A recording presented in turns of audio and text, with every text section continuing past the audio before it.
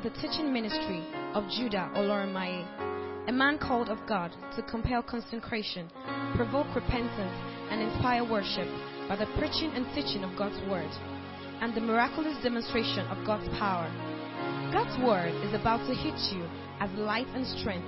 Get ready for an encounter with grace. We'll see why we are using the text as we continue in the conversation. Matthew 5 and verse 16. Okay. Let your light so shine before men that they may see your good works and glorify your Father which is in heaven. Go ahead. Verse 17. Go to Matthew 5:14, please. 14 must be my text then. Alright. So Matthew 5:14. You are the light of the world. A city that is set on an hill cannot be hid. You are the light of the world. A city that is set on an hill cannot be hid. By the grace of God, we will consider the subject Christianity in America. We want to examine Christianity from an historical perspective in the United States of America. When I say America, I'm not just talking about America as a general geographical location. There is North America, there is South America. I'm talking about the United States of America, and I'll soon show you why we're actually discussing about Christianity in America. But let us quickly pray. Holy Spirit, grant us insights to this discussion. Let there be clarity and comprehension. Let the lessons learned stay in our hearts forever. In Jesus' name we have prayed. Christianity in America. Well, America is a very crucial country in today's Christian context. Many of the people you call God's generals are Americans. Many of the people you follow, Andrew Womack and Kenneth Hagin. Many of the people we try to imitate and who have learned Christianity from, many of them, particularly this generation, are Americans. Many people even think that Christianity began in America. Well, we showed you. We have just entered. Our conversation today is from about 1650 to late 1700s. And we've shown you where Christianity started from. The American picture just came in just some hundreds of years ago. But many people are not educated enough to understand that America is actually a new country with respect to Christianity, because most of us feel that America is the headquarters of Christianity. They also previously have really identified with God in all honesty. In fact, they describe themselves as God's own country. You will see it on their dollar note, in God we trust. They used to be, not anymore actually, but they used to be perhaps the most influential Christian nation, particularly when we enter into the 19th century. It's a far cry from what we have now, very far cry. If you study history and see where America is coming from and where it is now, you weep for the land. In the 60s, and I'm talking about 1960, 1950, thereabout, Easter celebration was a national celebration. The same way gay pride is a national celebration now, in the 50s and in the 60s, Easter celebration was a massive national celebration. Everybody was shut down, everywhere was shut down just to acknowledge the fact that Jesus died, and America is God's own country. I was watching Corey Blake, and he was a soldier during the World War. After many soldiers were interviewed when America won the war, you see that in their statement of acknowledgement, they often mention God.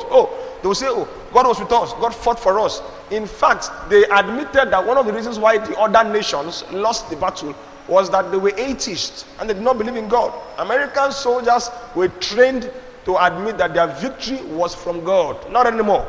These days in American movies, mentioning God will not even allow your movie to travel far. You cannot win a Grammy or rather an Oscar award or win any other movie award if you have any sentiment of religion or Christianity in your movie.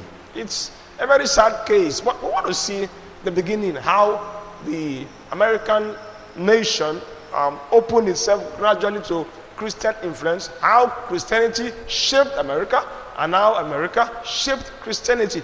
That's what we'll consider tonight. So it's a whole lot of discussion, but we're going to narrow our emphasis to just about 3 sentiments or 3 subjects. We're going to deal with a group of people called the Puritans, and then we're going to deal with 2 other people, George Whitefield, more detailed than we did last week, and Jonathan Edwards. So that will give us an idea of how things began to unfold around the 1700 especially. Are we clear?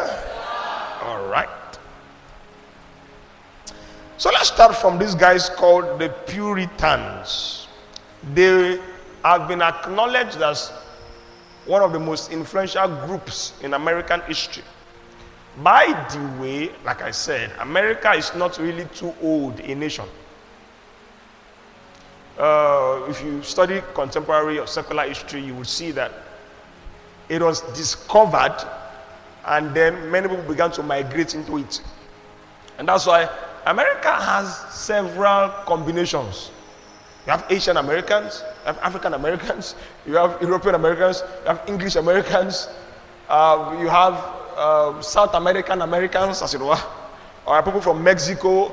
It's a combination of several cultures and tribes because it was discovered late. In fact, we have Chinese Americans because by the time you study the geography, you see how Russia and China are from the other extreme ends close to America, even though from the other interior end it's close to Europe.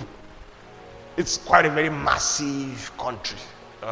So the name United States of America is really a very accurate description. It's a combination of several countries actually. Right? So, but it was discovered and then many people began to migrate into it. Last week I said it in passing, but I'm going to explain thoroughly tonight.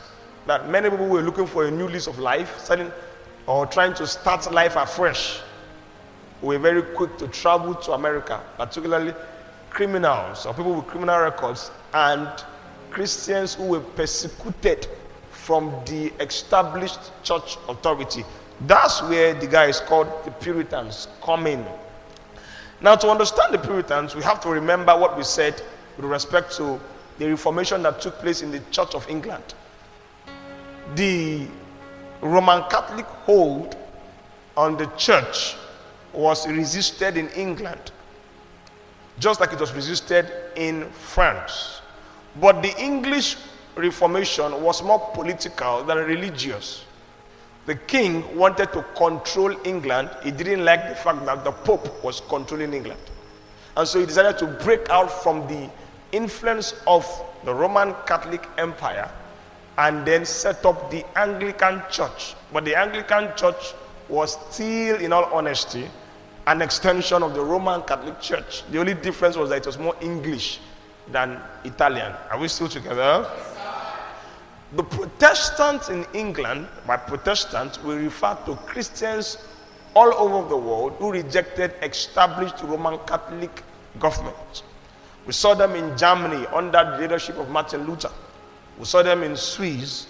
John Calvin was leading and spearheading many of those Protestant activities. John Knox also in early times. But then Protestant refer to people who reject the established Catholic church structure. So the Protestants in England were not satisfied with the Anglican setup. Now you guys have left the Roman Catholic establishment, but you still do what they do. The way they serve the communion is the way you serve the communion. The way they preach is the way you preach. The way you teach is the way they teach. Your beliefs have not changed. And so many of these Protestants began to object to the Anglican Reformation, as it were, and they began to insist that more was done to really break away from the Catholic influence. By the way, the Puritans were the bulk of the Protestants in Anglicans, or in England rather. They were the bulk of them, and many of them were very influential very educated. In fact, many of them were in the Senate and in the House of Assemblies, as it were, in those days. And it was a very powerful influence to act in government and still also act as Christians. So there was even a war that broke out because of their agitations. I taught you about a man called Cromwell, who actually was like the leader of the Protestant movement in England. But eventually his reign did not last long. And when a new king was established, then persecution resumed. They began to kill and to hunt for these guys called the Puritans. And so they began to relocate, began to look for where they could settle down. And one of the places they identified was actually the United States of America. Are we still together? In today's ignorant generation, many people think of the Puritans as some minority group who were illiterate and who hated anything that was pleasurable. In fact, somebody was asked to define a Puritan, and he said, a Puritan is somebody who is always suspecting that somebody else is having fun. That's a very illiterate way to look at the subject, and many people really have to understand this thing from history. Many Christians today too do not appreciate the background of Puritans, particularly their writings and many of their church leaders. But if you ask Christians that are a bit elderly and they tell you about Christian Puritan books, you will see that a bulk of what happened 100 years ago, 200 years ago, were powered and driven by the write-ups of these people called Puritans. Yes, they were very conservative, and we'll discuss some of their disposition to life soon. But to suggest that they were ignorant, illiterate, or they were not happy people, or they hated anything that was, in the direction of pleasure and joy, it is not true. The reason why they left England to look for a new settlement was because the new king was persecuting them, and they decided to go somewhere else. Something else about the Puritans, they were not just concerned about reformation in the Anglican church. As far as they were concerned, the whole essence of reformation in the church was so that society would be influenced. The Puritans felt that the church was a means to change society. We cannot just be comfortable with a holy church. The whole idea of a holy church is so that we can have a healthy society. That was the indoctrination of the average Puritan. And so they felt that changing geographical location was going to give them an opportunity to start afresh and then colonize an actual city or town or territory for God. Beyond what happens in church, we want a city, we want a country, we want a nation, a society that is strong, that is morally sound. That was what was on the mind of the average Puritan. And so the text we read, Matthew 5:14, described what the Puritans wanted to achieve. They took those words of Jesus as straightforward as it sounded. A city set on a hill that cannot be hid. And so when they left England, their leader, John Winthrop, who was actually the first governor of Massachusetts. Massachusetts was the first place the Puritans settled when they left England. Massachusetts is in the United States of America. Their leader, John Winthrop, preached a sermon on the sheep, and he told them that we are going to America not just for a better life, not just to escape persecution. We want to create a new country. This country will be like the country of Israel. It will be run by the word of God, run by the laws of God. It will be a society of God. And he told them that he believed that the Puritans had a covenant, special covenant with God. And that if they responded well to the covenant, God was going to bless them economically, financially. But if they did not respond well to the covenant, they were going to suffer lots of hardships and toils and pain. So the Puritans went to America with that kind of a mentality. It wasn't just about reforming the church, it was about influencing society. Are we still together? Okay. The Puritans wanted to be different from the established church in a couple of things. The first was doctrinally. They were more on the side of the teachings of John Calvin. And so the subject of Calvinism, which emphasizes predestination and the fact that God's sovereignty decides who gets saved and who gets damned, was something very popular. What I mean is that the Puritan subscribed to Calvinism as a doctrine. What is Calvinism? Calvinism is from the man John Calvin. And one of the things he emphasized is predestination. It means that according to him, God has already decided everybody who will be saved. All right? When people are born and they grow up, they will now discover if they are amongst those that are saved.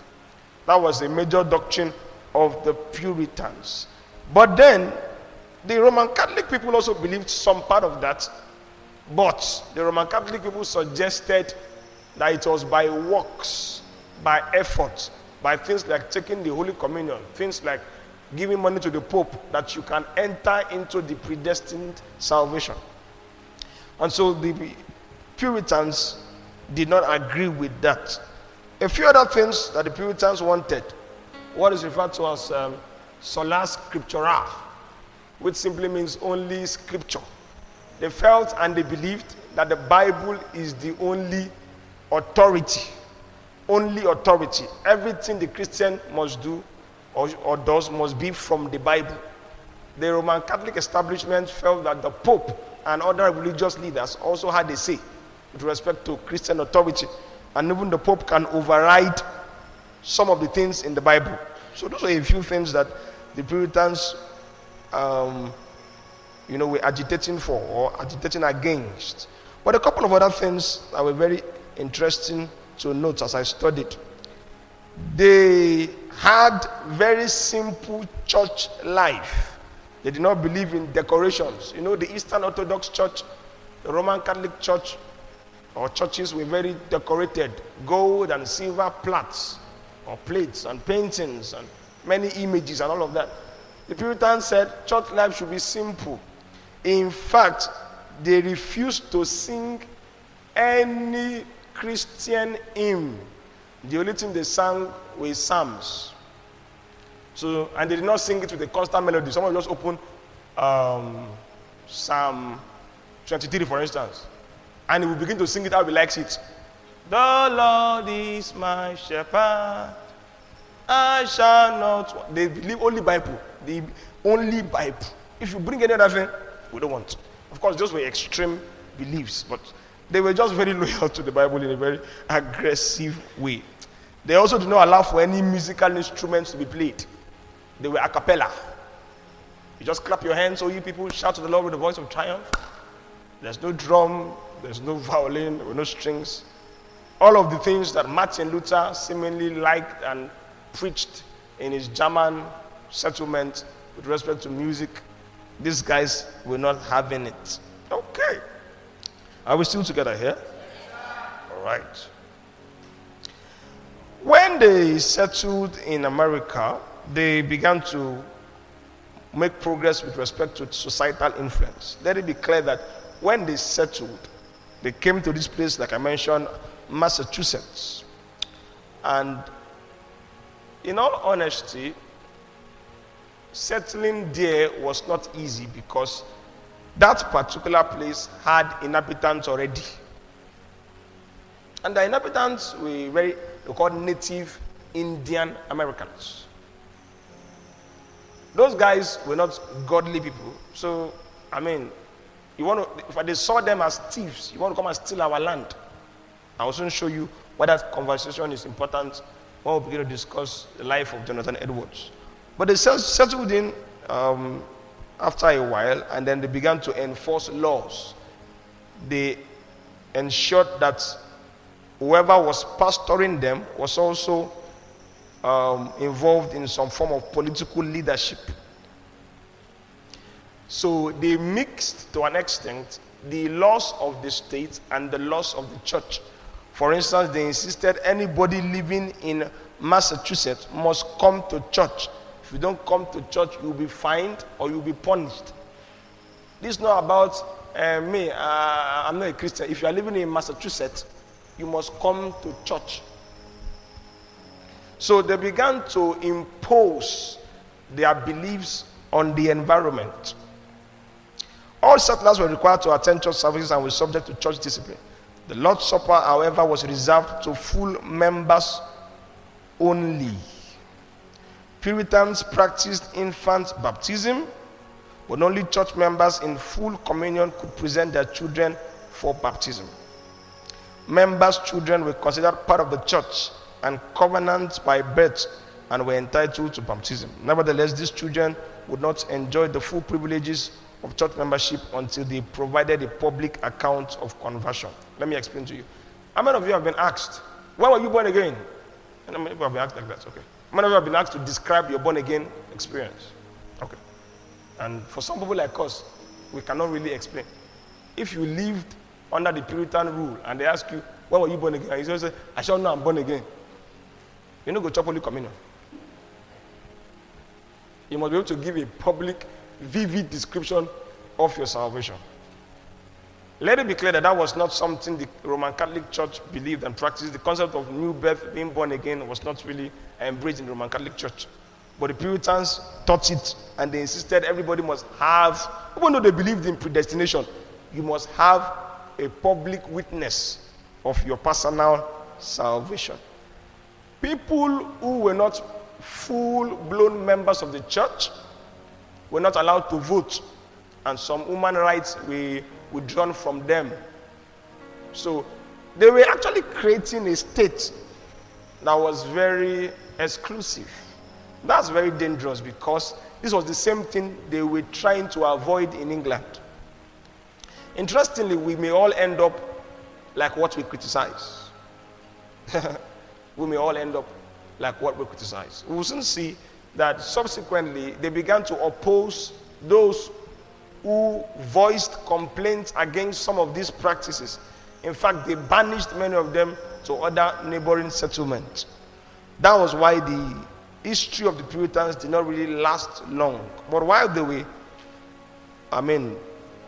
existing as this colony, they did a very wonderful job at ensuring that Christianity spread in a very good way. Okay, let us consider a few other interesting things about these Puritan guys. Church services were held in the morning and afternoon on Sunday, and there was usually a midweek service. The ruling elders and deacons sat facing the congregation on a raised seat. It was the Puritans that brought that idea. Some churches still practice it today. So all the pastors will sit down and face the congregation. How many of you can relate to that? Okay. Men and women sat on opposite sides of the meeting house. So male here, female here. I went to one church like that. I didn't know that was the setup. It was a Deeper Life church. And I saw some fine girls. I wanted to sit down beside them. The usher nearly slapped me. Like, stand up! I was like, what happened? Say, can't you see that this is for female session? I did not. When I went to church, I didn't see male or female per se. I just saw Christian, but I did not know that there was a gender splitting. The Puritans were like that. They were very conservative. Their dressing, the way they spoke, the way they did their church life. I like, however, one particular thing I saw here. The children sat in their own section under the oversight of somebody called a tithing man. Everybody say tithing man. This man corrected unruly children and sleeping adults with a long koboko. When I saw that, I said, oh, it's a good church. A good church. So as you are sleeping, Oramo cord will you just see the Oramo cord on your neck in church. So this is church, you don't sleep here. They were very disciplined, very, very disciplined. Unruly children, nobody shouts. You're in church, you're shouting, hey, they're telling you, please now, pastor is preaching, don't shout. When the Oramo cord reach your neck, you're going to say they don't shout for here. Very organized, very disciplined. Sleeping adults and unruly children corrected with a long staff. The pastor opened the service with a prayer for about 15 minutes. The teacher then read and explained the selected Bible passage. So they'll select a Bible passage, they will read it and explain it. And the ruling elder then led in singing a psalm usually from the Bay Psalm book. The Bay Psalm book was the first book published in the entire United States of America. They were given extremely to education. I will soon show you a few other things in that direction. The pastor then preached for an hour or more, and the teacher ended the service with a prayer and benediction. In churches with only one minister, the morning sermon was devoted to the argument. When you hear the phrase argument, we're talking about interpreting the text of the Bible. So if I pick Matthew 5:14 and I begin to say, we're a city set on a hill, we cannot be hid, that's an argument. That is explaining a text. Then, the afternoon sermon was given to the application of that text. So, morning session will explain Matthew 14, general principle. Afternoon session will explain its personal implication, personal application. That was how the Puritans ran their church. I love it. Love it. You cannot have ignorant people there, at least compared to the general setup of those days. They were given to much study. The Puritans, almost immediately after arriving in America in 1630, set up schools for their sons. They also set up what we call dame schools for their daughters. And in other cases, taught their daughters at home how to read. As a result, listen, Americans were the most literate people in the world. That's why I say it. Christianity will not just affect church, it will affect society. America, till today, America is the most literate nation in the world. Why? Because a set of people called Puritans invaded the place. And one of the reasons why they gave themselves to study was because they wanted every Puritan child to read and understand the Bible. That was another way they differed from the Catholic Church. The Catholic Church said it was only for bishops and priests. You don't have to read the Bible. They said, we will learn every language. If the Bible is written in Latin, we will learn it. It was the Puritans that actually established Harvard University, and Yale University. They were given to education. In fact, in those days, if you are a pastor, you must also be a village headmaster. You must combine church education and other forms of education. So there was no room for liberal ideologies. Say, in school, I learned how to masturbate. It's not possible. Although Harvard University has become a mass factory for different kinds of rubbish now. But when I read it, I was wow. So it was the Puritans that began this school. And then look at it, has been hijacked by the entire American society now has been hijacked. But the Puritans played a very important role. That's why the founding fathers of the American church, many of the American nation, rather, many of them believed, practiced, taught the Bible. In fact, even their constitution is greatly linked to the Ten Commandments. And it was because of the influence of the Puritans. Are we still together here? By the time of the American Revolution, there were 40 newspapers in the United States. There was a time when there were only 2 cities, New York and Philadelphia, with as many as 20,000 people in them. The Puritans set up a college, Harvard University, only 6 years after arriving in the United States. By the time of the Revolution, the United States had 10 colleges, when England had only 2. See, England, that has been an old country, had only 2 colleges. Once the Puritans entered the United States, they had 10 colleges. They drove education like, see, let me tell you this. Christianity is not for dummies.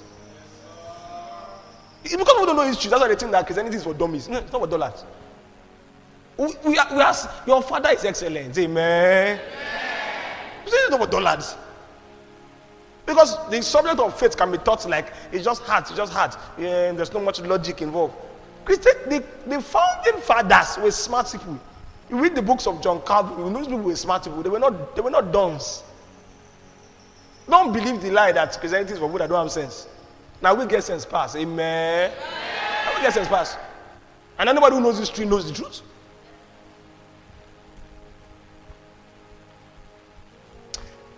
Puritans were very biblical, so they did not celebrate any holiday that was not in the Bible. For instance, Christmas and Easter was not celebrated. If you don't have a scriptural verse, the Puritan will say, we need to do one. Show me chapter and verse. If you know the chapter, you know get chapter verse and verse, the Puritans will say, We don't do it. Only scripture. That was the belief. And of course, we can say that that's an extreme stand, but in reality, that's a very good principle to have. I'm not against Christmas. Growing up in poverty, I used to be against Christmas. Because when you grow up seeing everybody eating chicken, and your mother is giving you gari, you will hate. Every time it was Christmas time, the nostalgic feeling of suffering comes to mind. It was suffering because of comparisons. There will be parties going on in other people's house. We will be drinking gari at home. So I hated Christmas. Like every other day, all the children suffer together.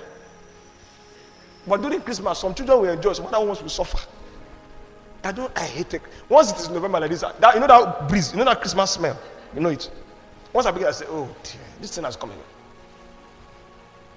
My wife eventually taught me to like Christmas. We wouldn't discuss at the point how to buy Christmas tree. And I began to say, my life has changed. Me, Christmas tree. I hated the sound of that film. Maybe I was a Puritan. They didn't believe in Christmas and Easter. However, only few activities were completely condemned by the Puritans. They were greatly opposed to theater. What you call theater, or what we say theater, will refer to cinema in today's generation. There were no TV screens in those days, but people went to public squares and saw some play actings and all that. The Puritans did not like it. I'll tell you why. According to an historian, Bruce Daniels, he claimed that they saw it as false recreation because they exhausted rather than relaxed the audience. How many of you have watched some movies and you were not afraid after watching it? That's why the Puritans say, no, they watch film. He says it's false recreation. They will promise you pleasure, but when after watching it, you'll be tired. You'll be afraid, you'll be scared. How is it recreation? If it's supposed to relax you, you're supposed to watch it and feel happy and feel relaxed. How can you watch it and you watch it and you feel more tensed? You watch the movie, you're not suspecting your neighbor. In that movie I watched, there are many people with suspicious mentality because of the film. So the Puritans say, this cinema thing is rubbish. We don't believe in it. All forms of gambling were illegal. Not only were card playing, dice throwing, and other forms of gambling seen as contrary to the values of family, work, and honesty, they were religiously offensive because gamblers implicitly asked God to intervene in trivial matters. And according to the Puritans, violated the third commandment against taking the name of the Lord in vain. What does that mean? If somebody go and play bets, say Chelsea will win tomorrow. If Chelsea is losing 2-0, you begin to pray, oh God, Lord, shame. The Puritans are like, how do you bring God into your ridiculous game of soccer? How do you pray to God?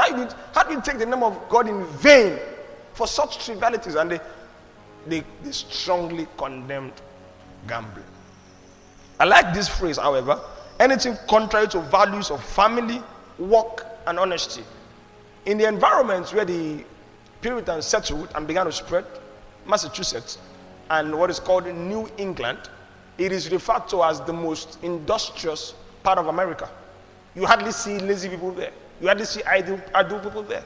Because the founding fathers, as it were, with the Puritans, set in a culture of hard work, family values, diligence, honesty. Crime rates were reduced. Everybody was trained to be honest. In fact, in raising their children, they were very, very harsh. Just like we learned about Susanna Wesley, who also had Puritan roots. They were in fact, these ones were extra. Very hostile, very harsh. Children had to just obey their parents. As long as you're under the roof of your father, in fact, you can go to jail for disobeying your parents. Remember that Christian laws and government laws under their influence were matched. So it was that serious.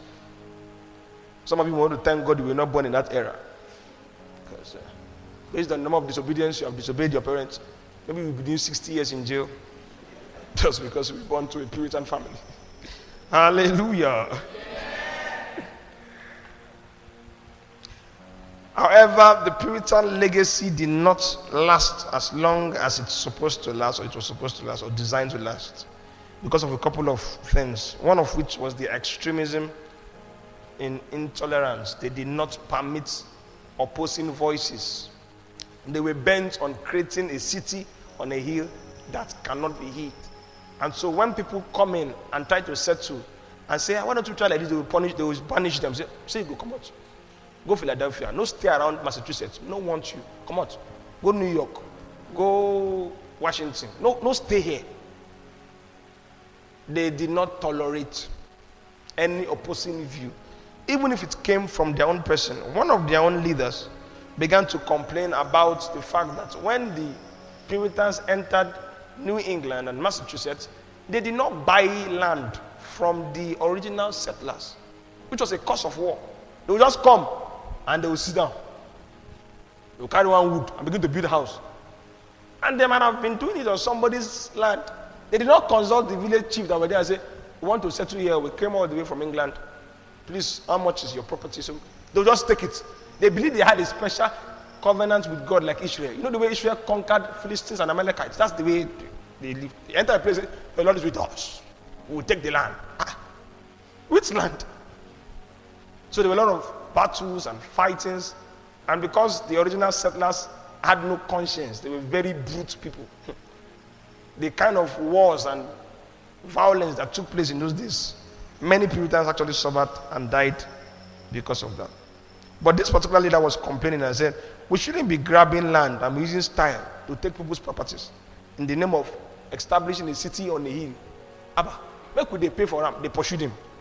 Say, you this guy, you don't want to submit. They pursued him. They banished him to another town. He went to settle in another town, but he succeeded where he went to and still set up a good Puritan community there. There was also an event called the Salem Witch Trials. Salem Witch Trials. It is a very popular event, a prominent event even in today's generation. And many people have identified the Puritans with this event alone. They say, I want Puritans. Now them, they kill people where they say they're witch. The Salem Witch Trials was something that took place under the Puritan governmental influence. It was an unfortunate incident. It began when 3 young ladies began to do some form of awkward expressions that were not normal. For instance, they began to express themselves in animal sounds.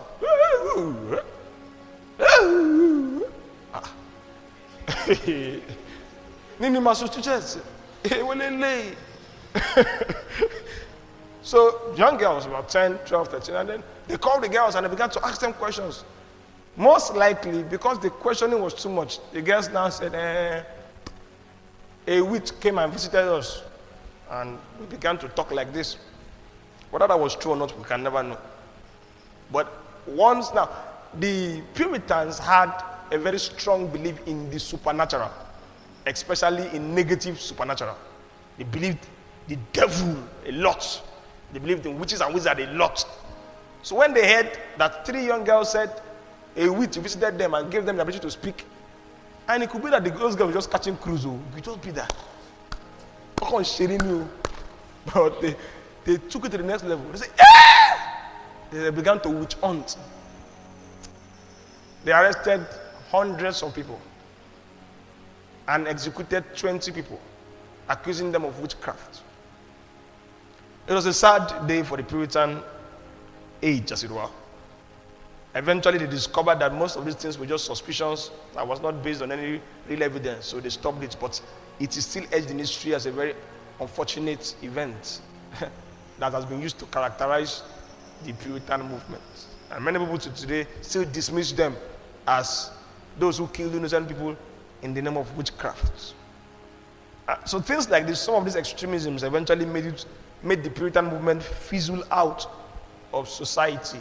Another issue was that they insisted, like I said earlier, only those that were full members of the church could vote. People that were born in the next generation, although they believed in infant baptism, until they could provide a public witness of their conversion, they did not call them full members of the church. So those people could not vote. And so they began to riot and protest until the Puritans now broke their own laws and say, okay. Everybody can now come to church. Everybody can now become members of the church. So once they dropped their standards, their original beliefs was diluted. And then all those strict disciplines of raising children, of being conservative, they could no longer practice it in the next generation. Are we still together here? All right. So that's just a good foundation to understand the Puritans in America. Let's go on to somebody who came from a Puritan background, a man called Jonathan Edwards.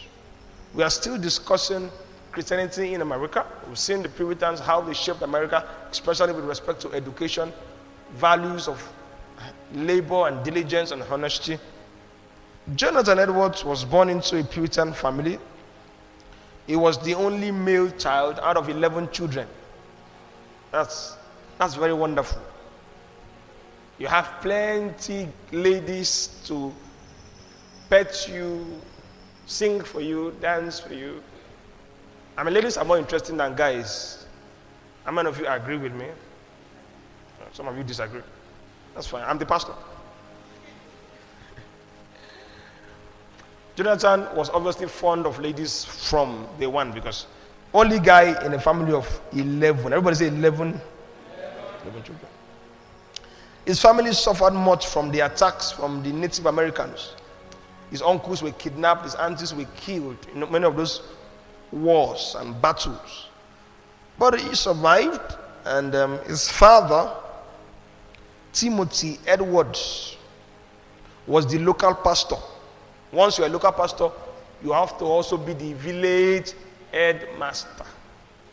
So Jonathan Edwards was privileged to have his father as his pastor and his teacher at the same time. So father, pastor, teacher. Timothy Edwards was such a man. His father ensured that Jonathan was well educated. He learned Greek, Hebrew, and Latin in his early teenage years. His father, of course, as a Puritan, was a very strong Calvinist, believing in the doctrine and preaching the doctrine of predestination. One of the things that those Calvinists taught was that if you are truly saved, there are 3 different stages. But the last stage was a consistent Christian practice that does not sin. When Jonathan Edwards entered into teenage years, in fact from age 10, he was already given to several sins. So he began to question if he was part of the predestined people. Like, maybe I'm not part of them. And so he was really contemplating whether he should have any business with Christianity. Even though with the training he had received, he was exposed to lots of Christian conversations and doctrinal teachings, as it were. Well, he eventually grew up, knew better, also became a pastor, and met a woman, Sarah by name, married her. This particular marriage is one of the most influential marriages in American history. The Jonathan Edwards marriage was like the example of marriage. In fact, it was Jonathan Edwards' marriage that encouraged George Whitefield to marry. Sarah was a follower of George Whitefield. I'll explain to Whitefield how we entered into the American Christianity picture soon. Jonathan Edwards kept in touch with George Whitefield. I'll soon show you how that happened.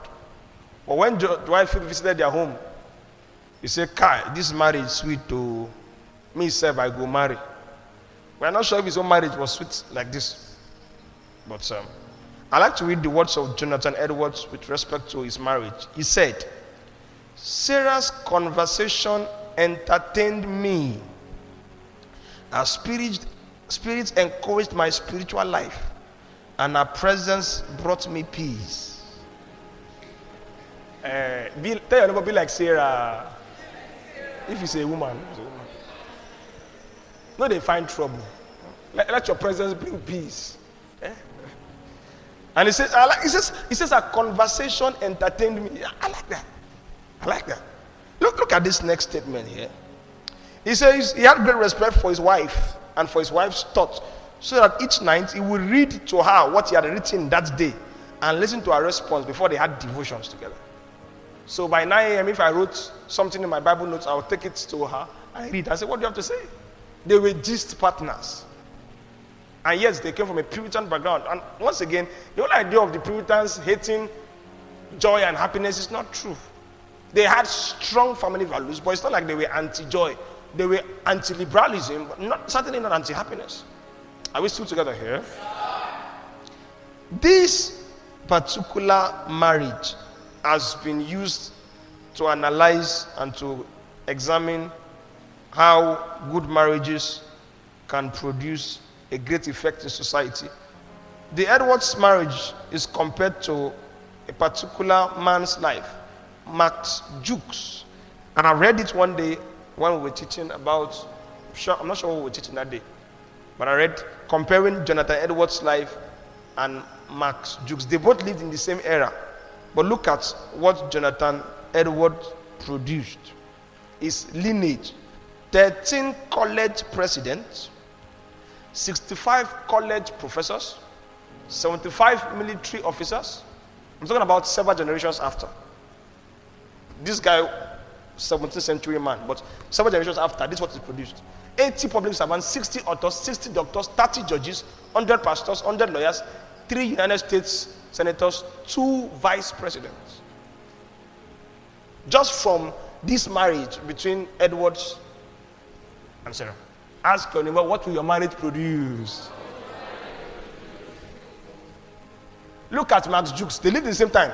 310 died as paupers. 150 criminals. 7 murderers. 100 drunks. 190 prostitutes. Marriage is powerful. Marriage is powerful. Society, it is marriage that influences society.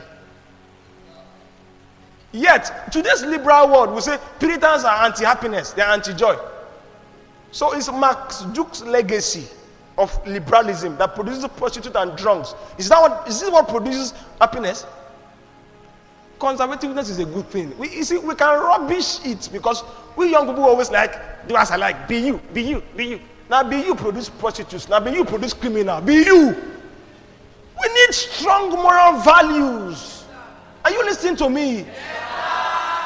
And Jonathan Edwards' family is a classic example. This liberalism ideology is destructive. People don't know. The society can never improve in a liberal atmosphere. Never. Never.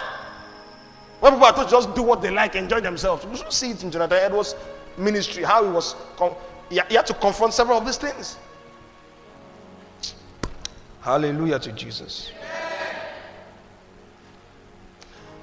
The year after Jonathan became assistant pastor at his grandfather's church, that's in Northampton, all of New England experienced the great earthquake of 1727. According to some accounts, it began with a flash of light, followed by rumbling and shaking that lasted throughout the night. People who were awakened from their sleep crowded together in the streets, believing that Judgment Day had come. It was a religious environment, but there were many people who were still living perverted, sinful lives. Once again, because the next generation of Puritan settlers in New England did not really subscribe to the Puritan theology. So children did what they liked. There was a lot of freedom and all of that. This earthquake was, however, a turning point in this land and even in the entire American history. The next morning after the earthquake, churches were filled. I don't know how many of you, not too many of you must have been around during the Lagos bomb blast. There was a time there was a Lagos bomb blast. I was in Egbeda. My mother was in Ikotun. My parents were divorced, so I was with my father in Egbeda. Egbeda to Ikotun is not too far, but if you trek it, it's about 3 hours. After the bomb blast, my mother began to trek. I must see my child.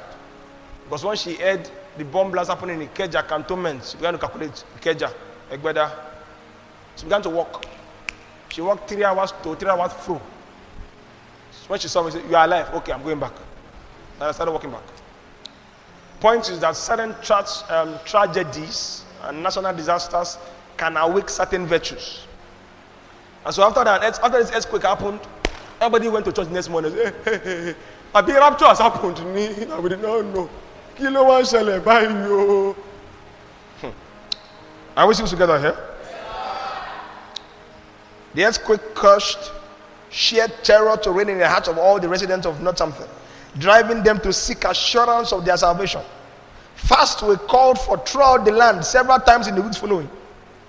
The governor called for a day of fasting and prayer and invited Jonathan Edwards to preach.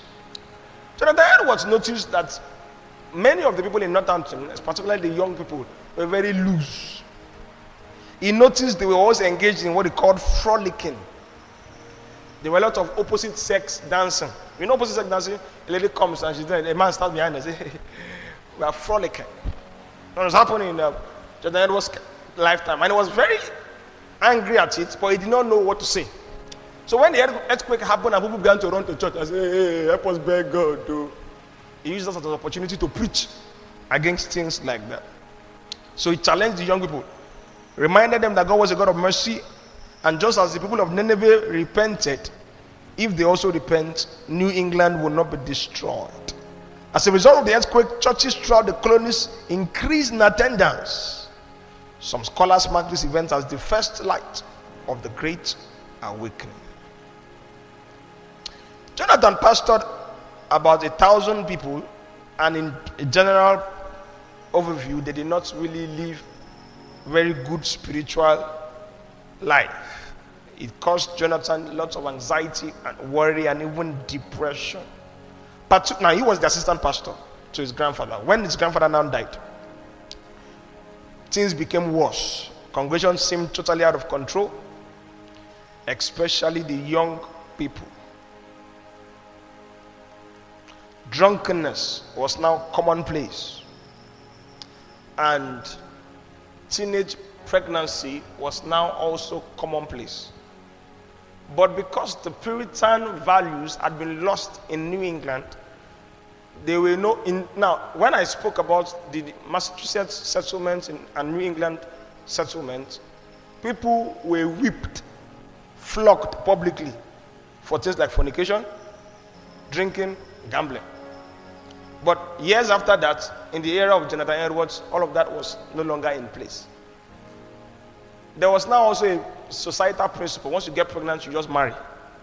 So fornication that led to pregnancy was no longer deemed a big deal. It was the first opportunity to marry.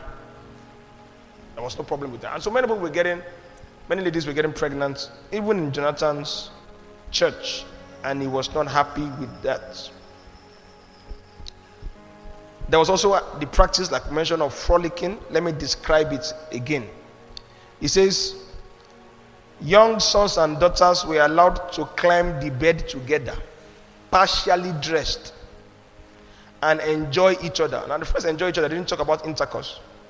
It was called bundling. Everybody say bundling. They claimed that they were only getting acquainted.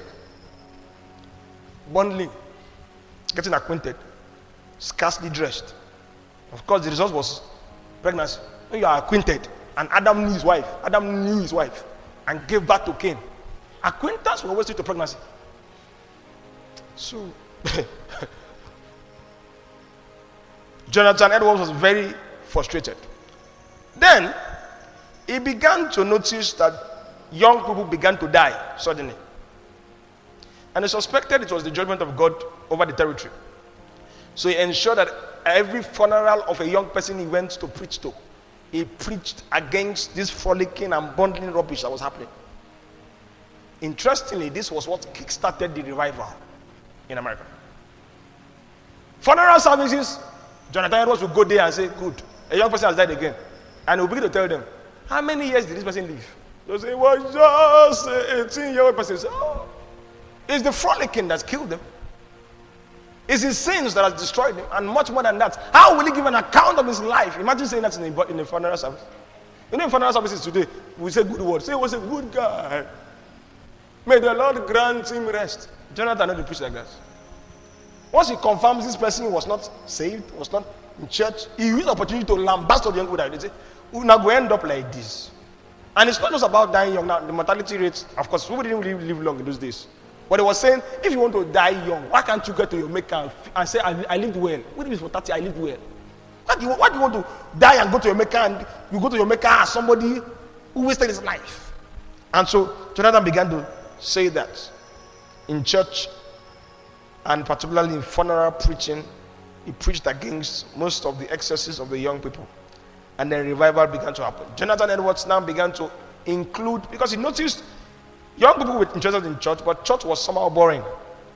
Because the Puritan doctrine of we only sing psalms was still in place in the church. So Jonathan introduced hymns.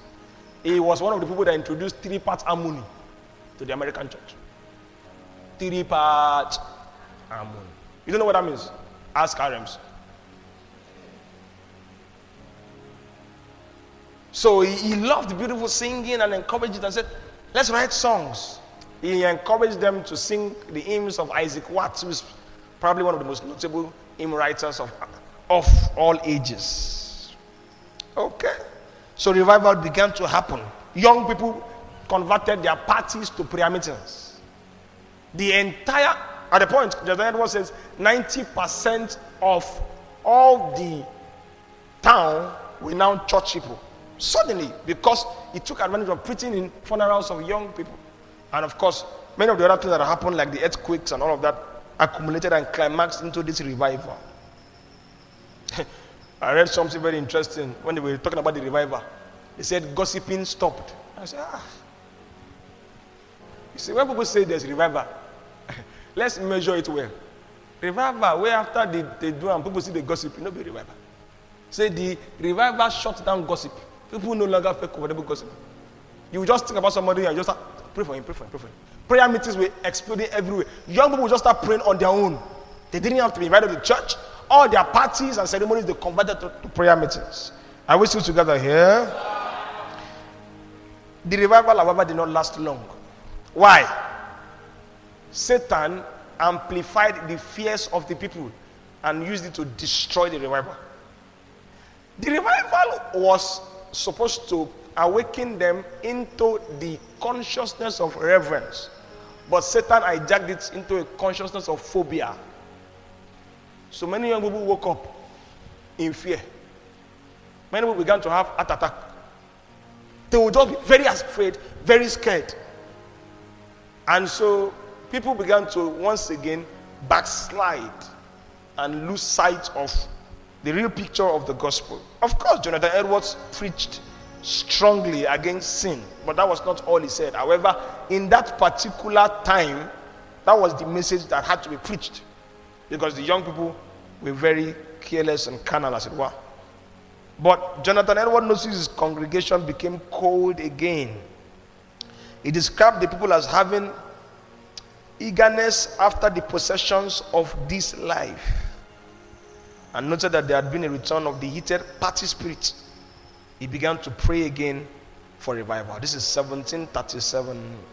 He began to pray again for revival. In 1737, Jonathan began to preach 3 sermon series that he hoped would turn the heart of the people back to God. Although little happened outwardly, he held on to a glimmer of hope that things were about to change.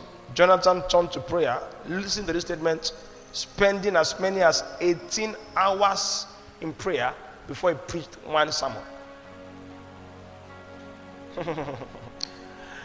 Jonathan Edwards, if you Google him, is renowned for one of the greatest evangelical messages preached, titled "Sinners in the Hands of an Angry God." I think it was Reverend George who said he wanted to confirm what was exactly in the sermon, because I'll soon show you the impact of the sermon. The impact of this sermon was crazy.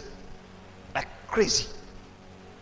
Till today, it's still spoken about as perhaps the most impactful evangelical sermon delivered. It was not the sermon, it was the prayer. Before he preached one sermon, 18 hours of prayer.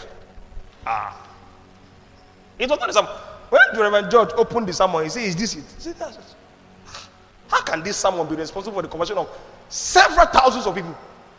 It was not the sermon, it was the prayer. 18 hours. It began. May our generation find truth again. these days where people come on stage just to perform. There's no convicting power. It's the convicting power. If we're going to turn the world upside down or turn it right side up, we'll pray. Revival is not by selfies. It's prayer. 18 hours before one sermon. I read that and I was ashamed. Like, what? There's work to do. Impact. I'll also show you how this message was preached and the interesting thing about it.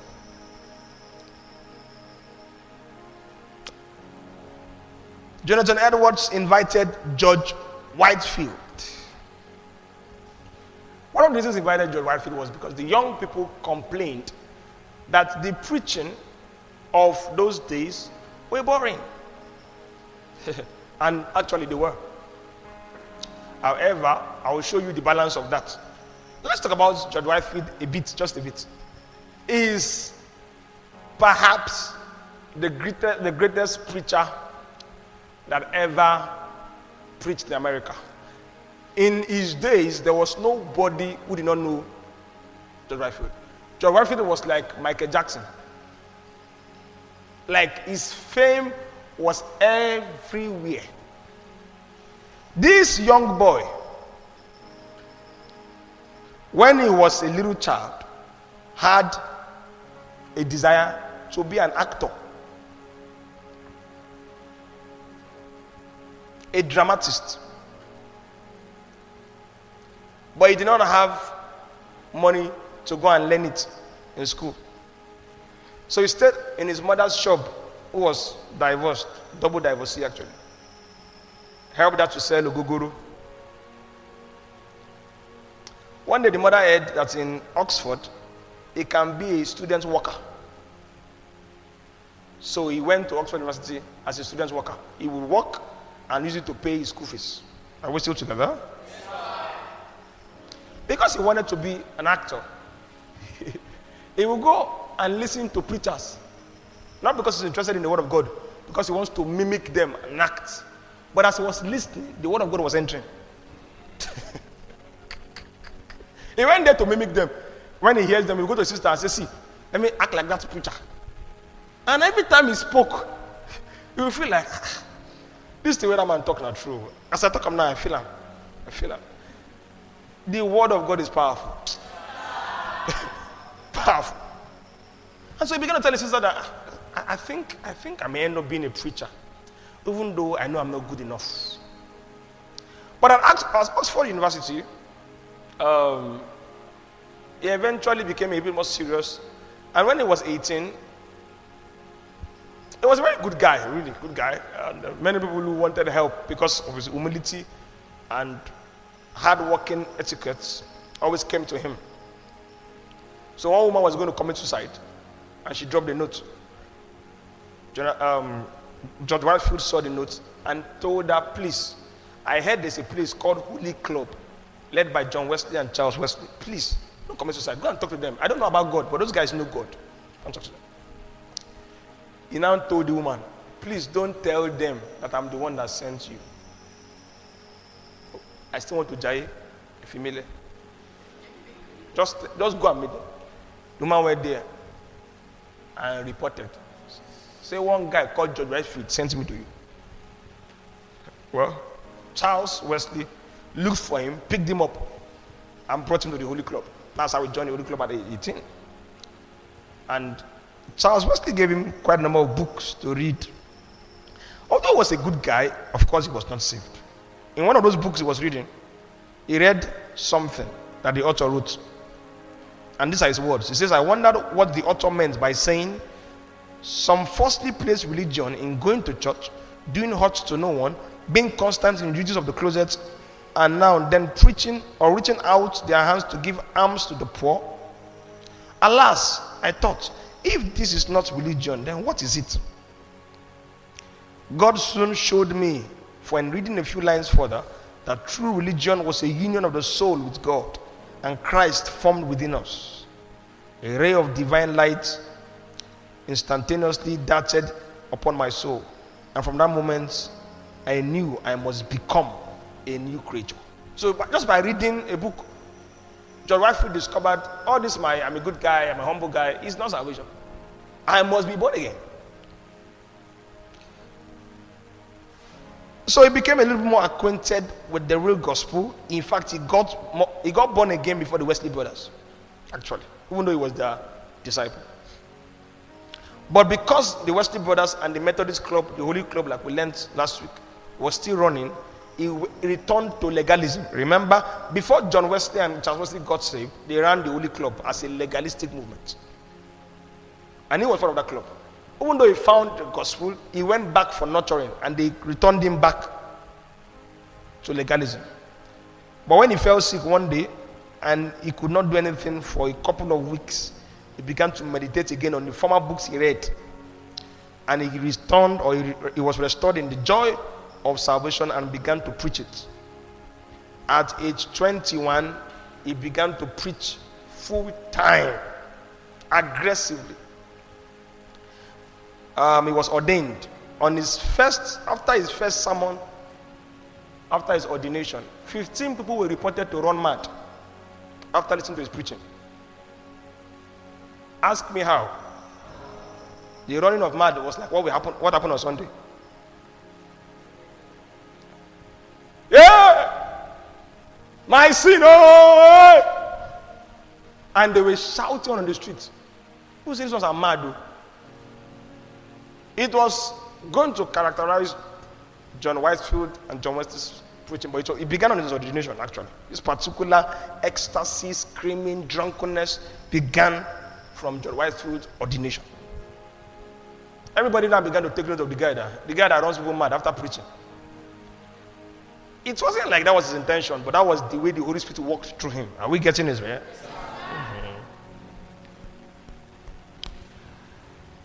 Remember from last week that John Wesley went to America first. Is that not so? So Wesley invited John Whitefield and said, come to America. Remember that John Wesley failed in America. Is that not so? He failed because he did not understand the gospel and was preaching method. But John Whitefield knew better. When he got there, he succeeded. How did he succeed? He showed compassion to the people. He did not preach law. He taught the real gospel. He set up an orphanage home. The orphanage home is still running today. It's the oldest orphanage home in America. He went back to England to raise offerings for the orphanage home and to run charities. So every time he preaches, he would give charity. And so the people felt the love of God, not just the wrath of God, as it were. And that was how John Whitefield's ministry spread in America. He was, in clear terms, the most popular preacher in America. He was just 24 when he was the greatest evangelist in American history. Just 24. He was called the boy preacher by some of his critics. At the point he went to preach one day, and everybody was looking at him. You know the way they despise young preachers? Like, what does one have to say now? He noticed that they were looking like that, but he continued. That's what 1 Timothy 4:12 says. Let no one despise your youth, but be an example in charity, in faith, in purity. He continued. Okay, so I was talking about the fact that Jonathan Edwards invited George Whitefield. So I spoke a little bit about George Whitefield so you can understand him. George Whitefield's dramatic preaching was from his ambition to become a dramatist. Do you understand that? That was why he was very dramatic in preaching. When he preaches, he doesn't preach like Jonathan Edwards.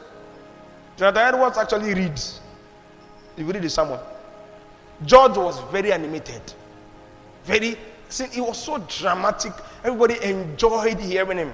And of course, it was not just drama. There was a lot of power, conviction in the Holy Ghost. So Jonathan Edwards invited John Whitefield to his environments to come and preach. And a great revival took place afterwards. These were the words of a witness of some of the events. It says there were some instances of people lying in a sort of trance, remaining there for 24 hours, motionless, with their senses locked up. But in the meantime, under strong imaginations, as though they went to heaven and had their visions of glorious and delightful objects. So, wherever John Whitefield went, this was the kind of ecstasy or ecstatic experience that took place in his preachings. Are we still together here? I'm almost done. After the revival took place by the collaboration between Edwards and Whitefield, Edwards did not want the revival to be stolen again. One of the reasons why the revival of New England happened by George Whitefield's preaching was that while Jonathan Edwards often emphasized God's judgment against sinners, Whitefield emphasized God's mercy to sinners. It was a wonderful combination, showing as it were the two sides of God. And so many people subscribed more to his messages, and the revival continued. Now, this particular sermon we have been referencing, Sinners in the Hands of an Angry God, July 8, 1741. There was a gathering of people seeking salvation. It was like a crusade. Let's just call it a crusade. And Jonathan was among the scheduled preachers. He was told that morning that he was going to preach it. He did not know what to preach exactly, but he checked his bag and then he saw his sermon that he preached some weeks earlier to his congregation. When he preached this sermon first to his congregation, people were sleeping. They were not interested in it.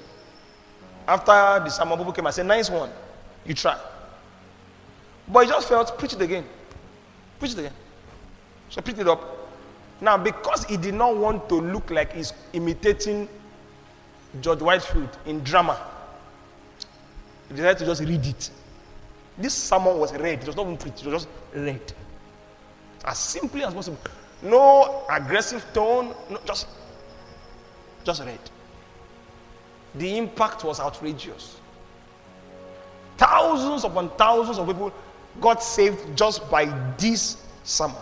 However, this sermon in our generation has become controversial because some people have said he was emphasizing hell. Yes, he did emphasize hell, but you can Google it.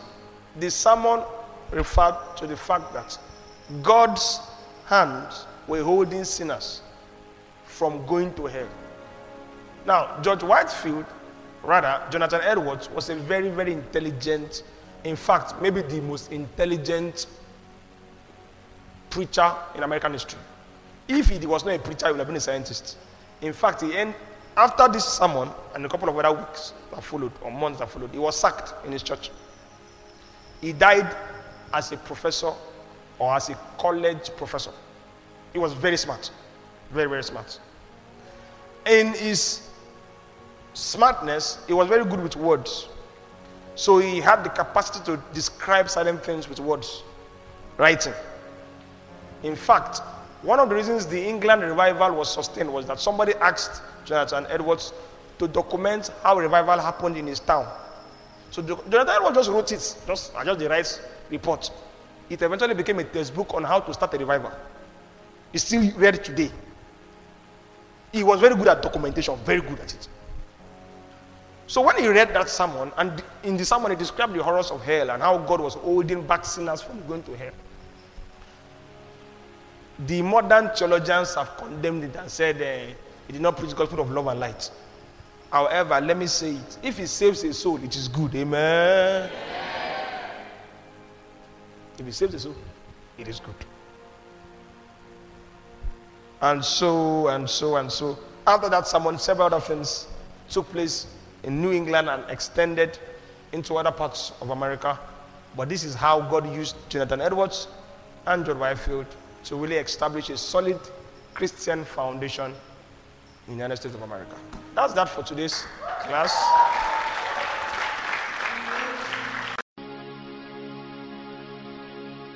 We trust that you've been blessed by this teaching. We look forward to receiving your testimonies, prayer requests, and feedbacks. You can send us a mail at judahmaye@yahoo.com. That is judahmaye@yahoo.com. Till next time, remain in the consciousness of God's word and power. Thank you.